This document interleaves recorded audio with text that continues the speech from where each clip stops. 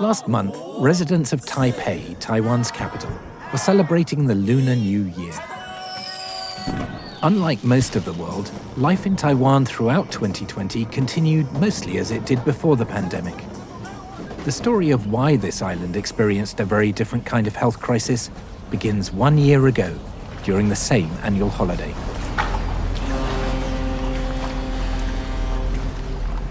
On the final day of January 2020, a cruise ship named the Diamond Princess docked at the Taiwanese port city of Keelung.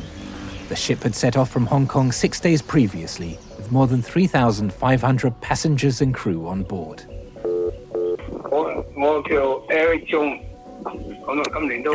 a 68-year-old tourist from Hong Kong, and his wife, Wong Wong, were on board, celebrating their 40th wedding anniversary. Eric says he'd just retired. He'd worked as a warehouse manager, and he and Wong Wong had booked the cruise as a special treat for their anniversary. Their tour set off from Hong Kong on January the 25th, the first day of the Lunar New Year. Their plan was to go ashore at Yokohama and spend 4 days in Japan before the trip finished on February the 2nd. The Diamond Princess docked in Keelung at around 6 a.m. on January the 31st. News of a novel virus in the Chinese city of Wuhan had been reported throughout January. Eric and his wife and around 3,000 other passengers and crew disembarked to spend the day on shore. Eric and Wong Wong took a train westwards beyond their capital Taipei to a district called Zhongli to visit an old friend. The journey took about an hour. They had a meal with their friend before travelling back again to Keelung.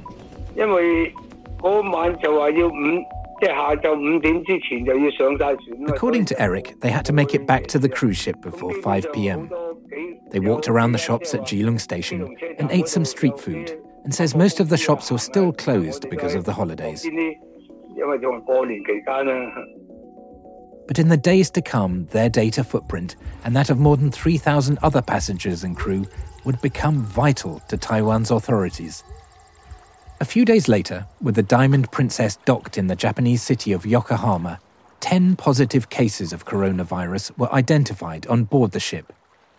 The virus spread rapidly, rising to 690 cases within 2 weeks. What the government does say is that any new cases that are going to be declared, these people contracted the virus before the quarantine began. They do not believe that any of the cases, even though... An 80-year-old passenger who had disembarked in Hong Kong on January the 25th had tested positive for coronavirus, meaning the virus had already been working its way through the ship before it docked in Taiwan.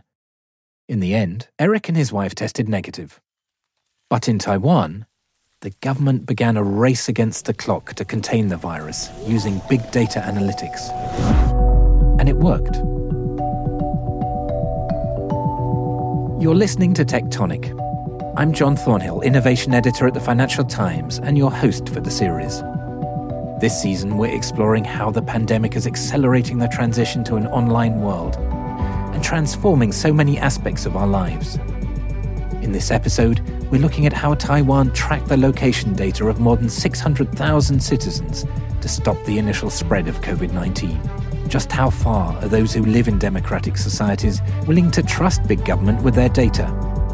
Catherine Hiller, the FT's Greater China correspondent based in Taipei, has been reporting for this episode.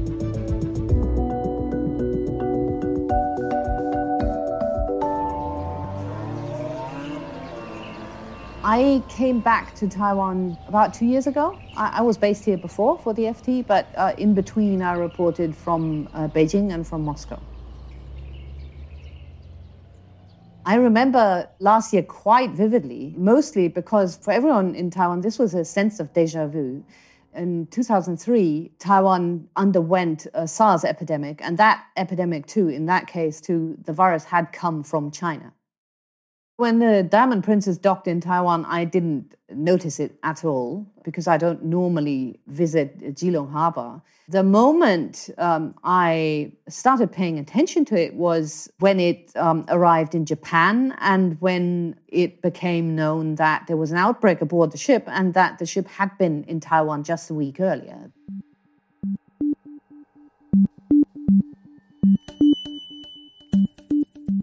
Taiwan's government would try to identify the exact movements of the ship's passengers and crew during their day's visit in Keelung.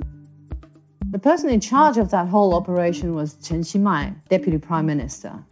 He is now mayor of Kaohsiung, Taiwan's third largest city, but at the time he was in charge of the operation in the cabinet.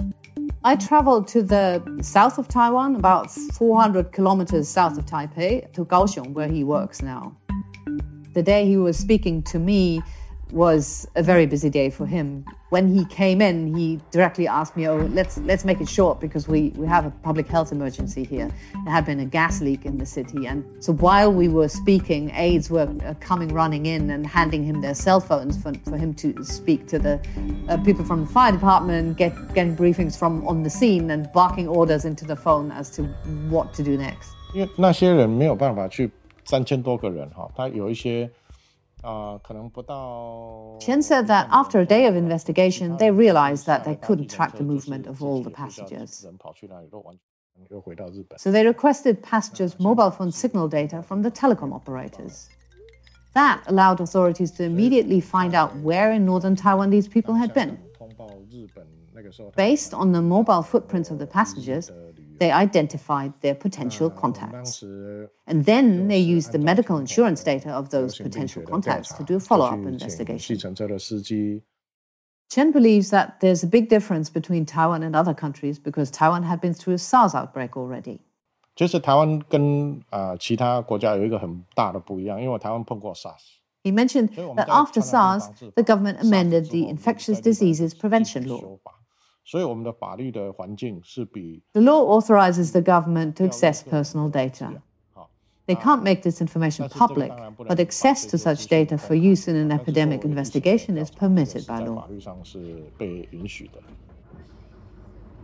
The task force focused on identifying the GPS of shuttle buses used by the tourists, their credit card transaction logs, CCTV, and mobile location data. 因为那些人没有办法去3000多个人他有一些 They found that when they used the shuttle bus GPS data, the information they got was very limited. It would just track the tour bus, not individual people. When people go to a sightseeing spot, they get off the bus, they run around, they take pictures. 车的 GPS 其实掌握有限，那更何况 Mobile position data proved to be the most useful method as it was able to provide accurate information on the location and time of exposure between people. 3000个人 Within 24 hours, they had information on 620,000 people. 那后来我们就在1天内24小时内就把所有的资料都收集62万人 So, Catherine, what criteria were used to identify over 620,000 Taiwanese residents who may have come into contact with potential carriers of the virus? And how quickly was such a large group of people identified? The mobile phone operators identified which phones were the phones used by Diamond Princess passengers. That was actually not very difficult because once these passengers started roaming on the Taiwanese network, so when the ship approached the Taiwan coast, then they were all in one place. They were identified as this group. And after that, only a day after the data sweep was initiated, more than 627,000 people in and around Keelung received a text message. And the text message told them that they should monitor their health. And in case they discovered anything unusual, like flu-like symptoms, temperature, and so on, they should quarantine at home. And were this group of people tracked in any other way? Actually, yes. The authorities always stress that the data was anonymized, but they did run the mobile phone numbers of these more than 620,000 people against the mobile phone numbers of members of the National Health Insurance, and they built a kind of software tool that would issue an alert when anyone in this group went to see a doctor for flu-like symptoms. So they would have received alerts and would have then paid special attention to those people. Chen said that there's a lot of caution when it comes to databases. He said that people are reluctant to provide data that can be integrated and analyzed for broader uses. 因为资料库大家都很小心，不愿意提供资料来做一些整合的运用。He didn't think that the use of this data touched upon privacy rights because it was all depersonalized. 这个有一些没有涉及到一些隐私权的。Chen also told me that after using big data in the epidemic prevention effort, the government was now also considering how big data can be used in agriculture, transportation, healthcare. He argued that the use of some data allowed the Taiwanese government to react faster. 大概台湾政府会变得更快速。Quality sleep is essential. That's why the Sleep Number Smart Bed is designed for your ever-evolving sleep needs. Need a bed that's firmer or softer on either side? Helps you sleep at a comfortable temperature? Sleep Number Smart Beds let you individualize your comfort, so you sleep better together. J.D. Power ranks Sleep Number number 1 in customer satisfaction with mattresses purchased in-store. And now, save 50% on the Sleep Number Limited Edition Smart Bed for a limited time. For J.D. Power 2023 award information, visit jdpower.com/awards. Only at a Sleep Number store or sleepnumber.com. Is there strong public support in Taiwan for the government when it comes to these kinds of measures, such as conducting a wide sweep of people's location data? In Western countries, it would probably be viewed as an encroachment of privacy. Yes, actually, in general, there is widespread support for these measures. Given that this is a democracy and the epidemic prevention measures are being communicated in a very transparent manner, there's also strong trust that the government will not abuse its access to that data. Taiwan hasn't always been a democracy, so where did this trust in government come from? Actually, for the last 5 or 6 years, we've increasingly seen the government use technology to engage people. And I think the main origin of this is the Sunflower Movement. That was a student campaign in 2014 that opposed a trade deal with China. And that movement led to a steep increase in online activism and e-petitions and so on. So this is now, the government has realized that this is a great tool to increase trust, and they've put it to great use.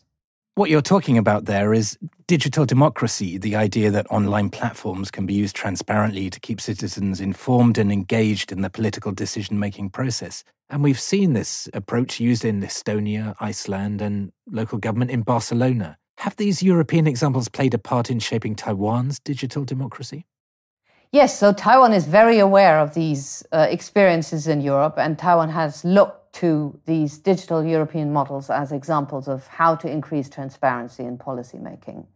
And we actually have somebody called a digital minister here. And so digital minister Audrey Tang, she herself started her political career during the Sunflower Movement, and she has pushed for greater use of digital democracy initiatives. As the digital minister in charge of social innovation, I have long advocated for the idea of fast, fair, and fun in co-creating with the society. So I got involved in the counter-pandemic effort, I think around early February. I asked Audrey if she had any apprehension about the government collecting citizens' data at the start of the pandemic. At that time, I had some apprehension about some of the proposals. There's countless vendors that want to advertise really for their bracelets, for their dongles, for their new devices through GPS or through Bluetooth or through other technologies that will track a finer detail of whereabouts, because or so they claim that the cell phone tower triangulation is so very imprecise, especially in rural areas where there's not so many cell phone towers. But even if in municipal places, the resolution is just 50 meters in radius. So they said that you couldn't know which room the person is in or which floor the person is in. You only know the generic whereabouts. Early in the pandemic, Taiwan's government established a system called a digital fence.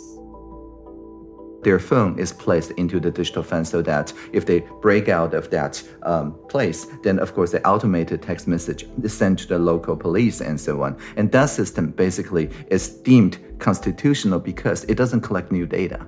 It is existing triangulation data that your cell phone tower operators are collecting anyway. And we use the SMS systems for earthquake advance warning and flood advance warning as well.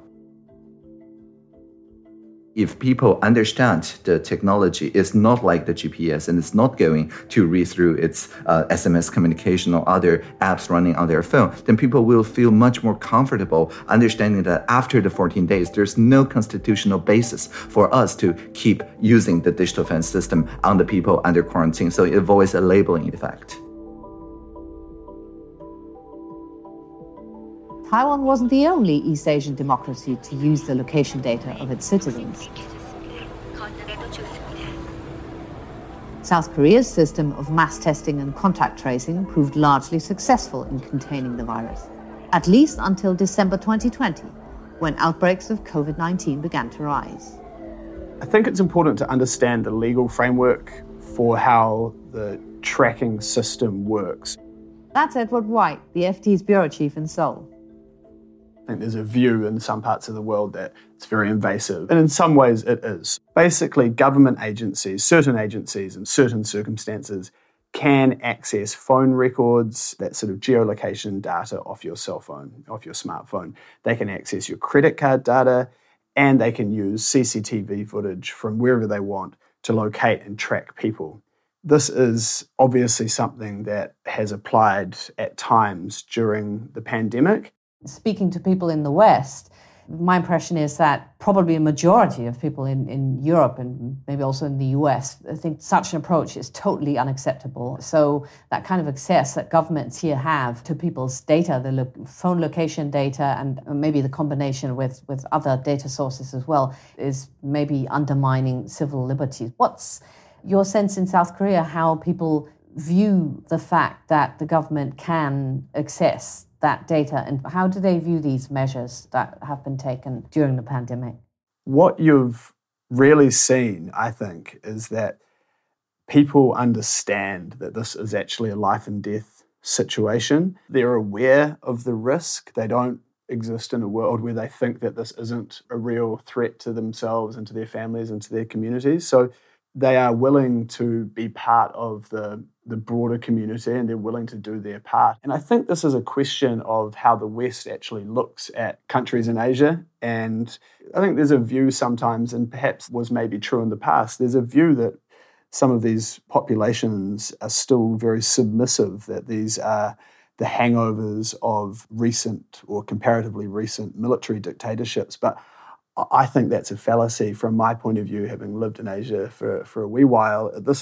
These are about sort of common courtesies. It's about understanding the public health risk.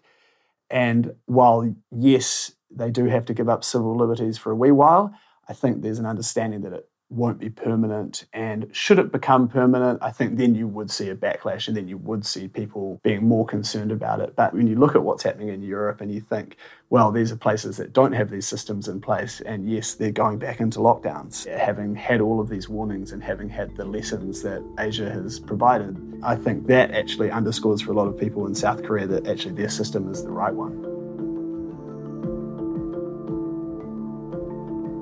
I think as citizens and as consumers, actually, we both have, I think, rights and responsibilities. We shouldn't just expect our data to disappear into vast lakes or diffuse clouds without asking questions around what is being done with it, in whose interest, for what purposes. That's Sir Nigel Shadbolt, a professor of computing science at Oxford University. Nigel is also the co-founder of the Open Data Institute in London. The institute works with governments and companies to build trustworthy data systems, focusing on ethical issues around how people's data is collected, managed, and used. Given the examples of Taiwan and South Korea, I was keen to discuss how other governments can ensure that people's data are collected and stored securely during a public health emergency. You can collect the data and you can simply maintain an exposure graph. You don't have to have the identities dereferenced to be very useful as a tool that models how infection might be moving through a community. So again, the extent to which information needs to be disclosed, under what conditions, can be adjusted given the context. And these are positive use cases. Too often, though, a government finds itself in possession of this very powerful resource and really can't resist the urge to use it in other contexts. Nigel, there's always a danger of mission creep in this area, isn't there? I remember in your book, The Spy and the Coffee Machine, you gave the example of the murder of Anna Lindh, Sweden's foreign minister, in 2003, when the police accessed the National Biobank to look for data which would help their criminal investigation. So is it a difficult thing to stop data being collected for one purpose being used for another? It is. And I think the part of the requirement on us as open societies, as deliberative democracies, is to say, constantly reinterrogate those boundaries. The extent to which DNA profiling now is being routinely used in criminal investigations, the extent to which data collected under one regime, for example, genealogical research, is suddenly turning up being used for cold case purposes in all sorts of criminal investigations. Now, we have to be very careful that we understand where we are comfortable that this mission creep hasn't become just simply out of control. Nigel, when we talk about data, there's often quite a lot of concern about surveillance capitalism, the kind of corporate tracking of our personal data in the West. But there's also surveillance communism in China and the kind of state surveillance of citizens. Are you pessimistic about how this data is going to be used? And how can we tilt the playing field more towards the positive uses of data? We can find extremely positive uses of data. And I think it's really important we don't become thoroughly dystopian about the technology and the opportunities. Data availability and the ability to innovate and produce really valuable outcomes, there are so many examples of it. Again, if we look at the scientific collaborative effort, the generation and production of the vaccines, the sharing of fundamental scientific knowledge at every level has shown what we can do. And if we believe in the West that fundamental values around autonomy, self-determination, dignity, the right of certain liberties for individuals, understood in the context of a wider collective good, we've got to argue those values, it seems to me.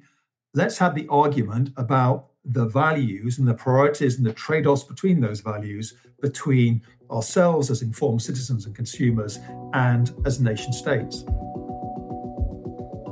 As Nigel suggests, there are no simple answers, but it is vital that all of us in civil society keep fighting to ensure good outcomes of data use. Next time on Tectonic, has the pandemic changed the world of education for good? There's no way that universities can, at their current pace, come near to satisfying demand in the market. Universities do a great job in educating the whole human. They are not set up for dealing with rapid societal change. You've been listening to Tectonic from the Financial Times in London with me, John Thornhill. The reporter this week was Katrin Hiller. The producer and editor was Liam Nolan. Location sound in Taiwan was recorded by Aki Chen. Sound design and mixing was by Breen Turner, and we had additional audio editing by Howard Shannon. Nicole Liu in Hong Kong and Edward White in Seoul provided additional reporting. Emma Zhu in Beijing helped with translation. Our executive producer was Cheryl Brumley, and original music was composed by Metaphor Music.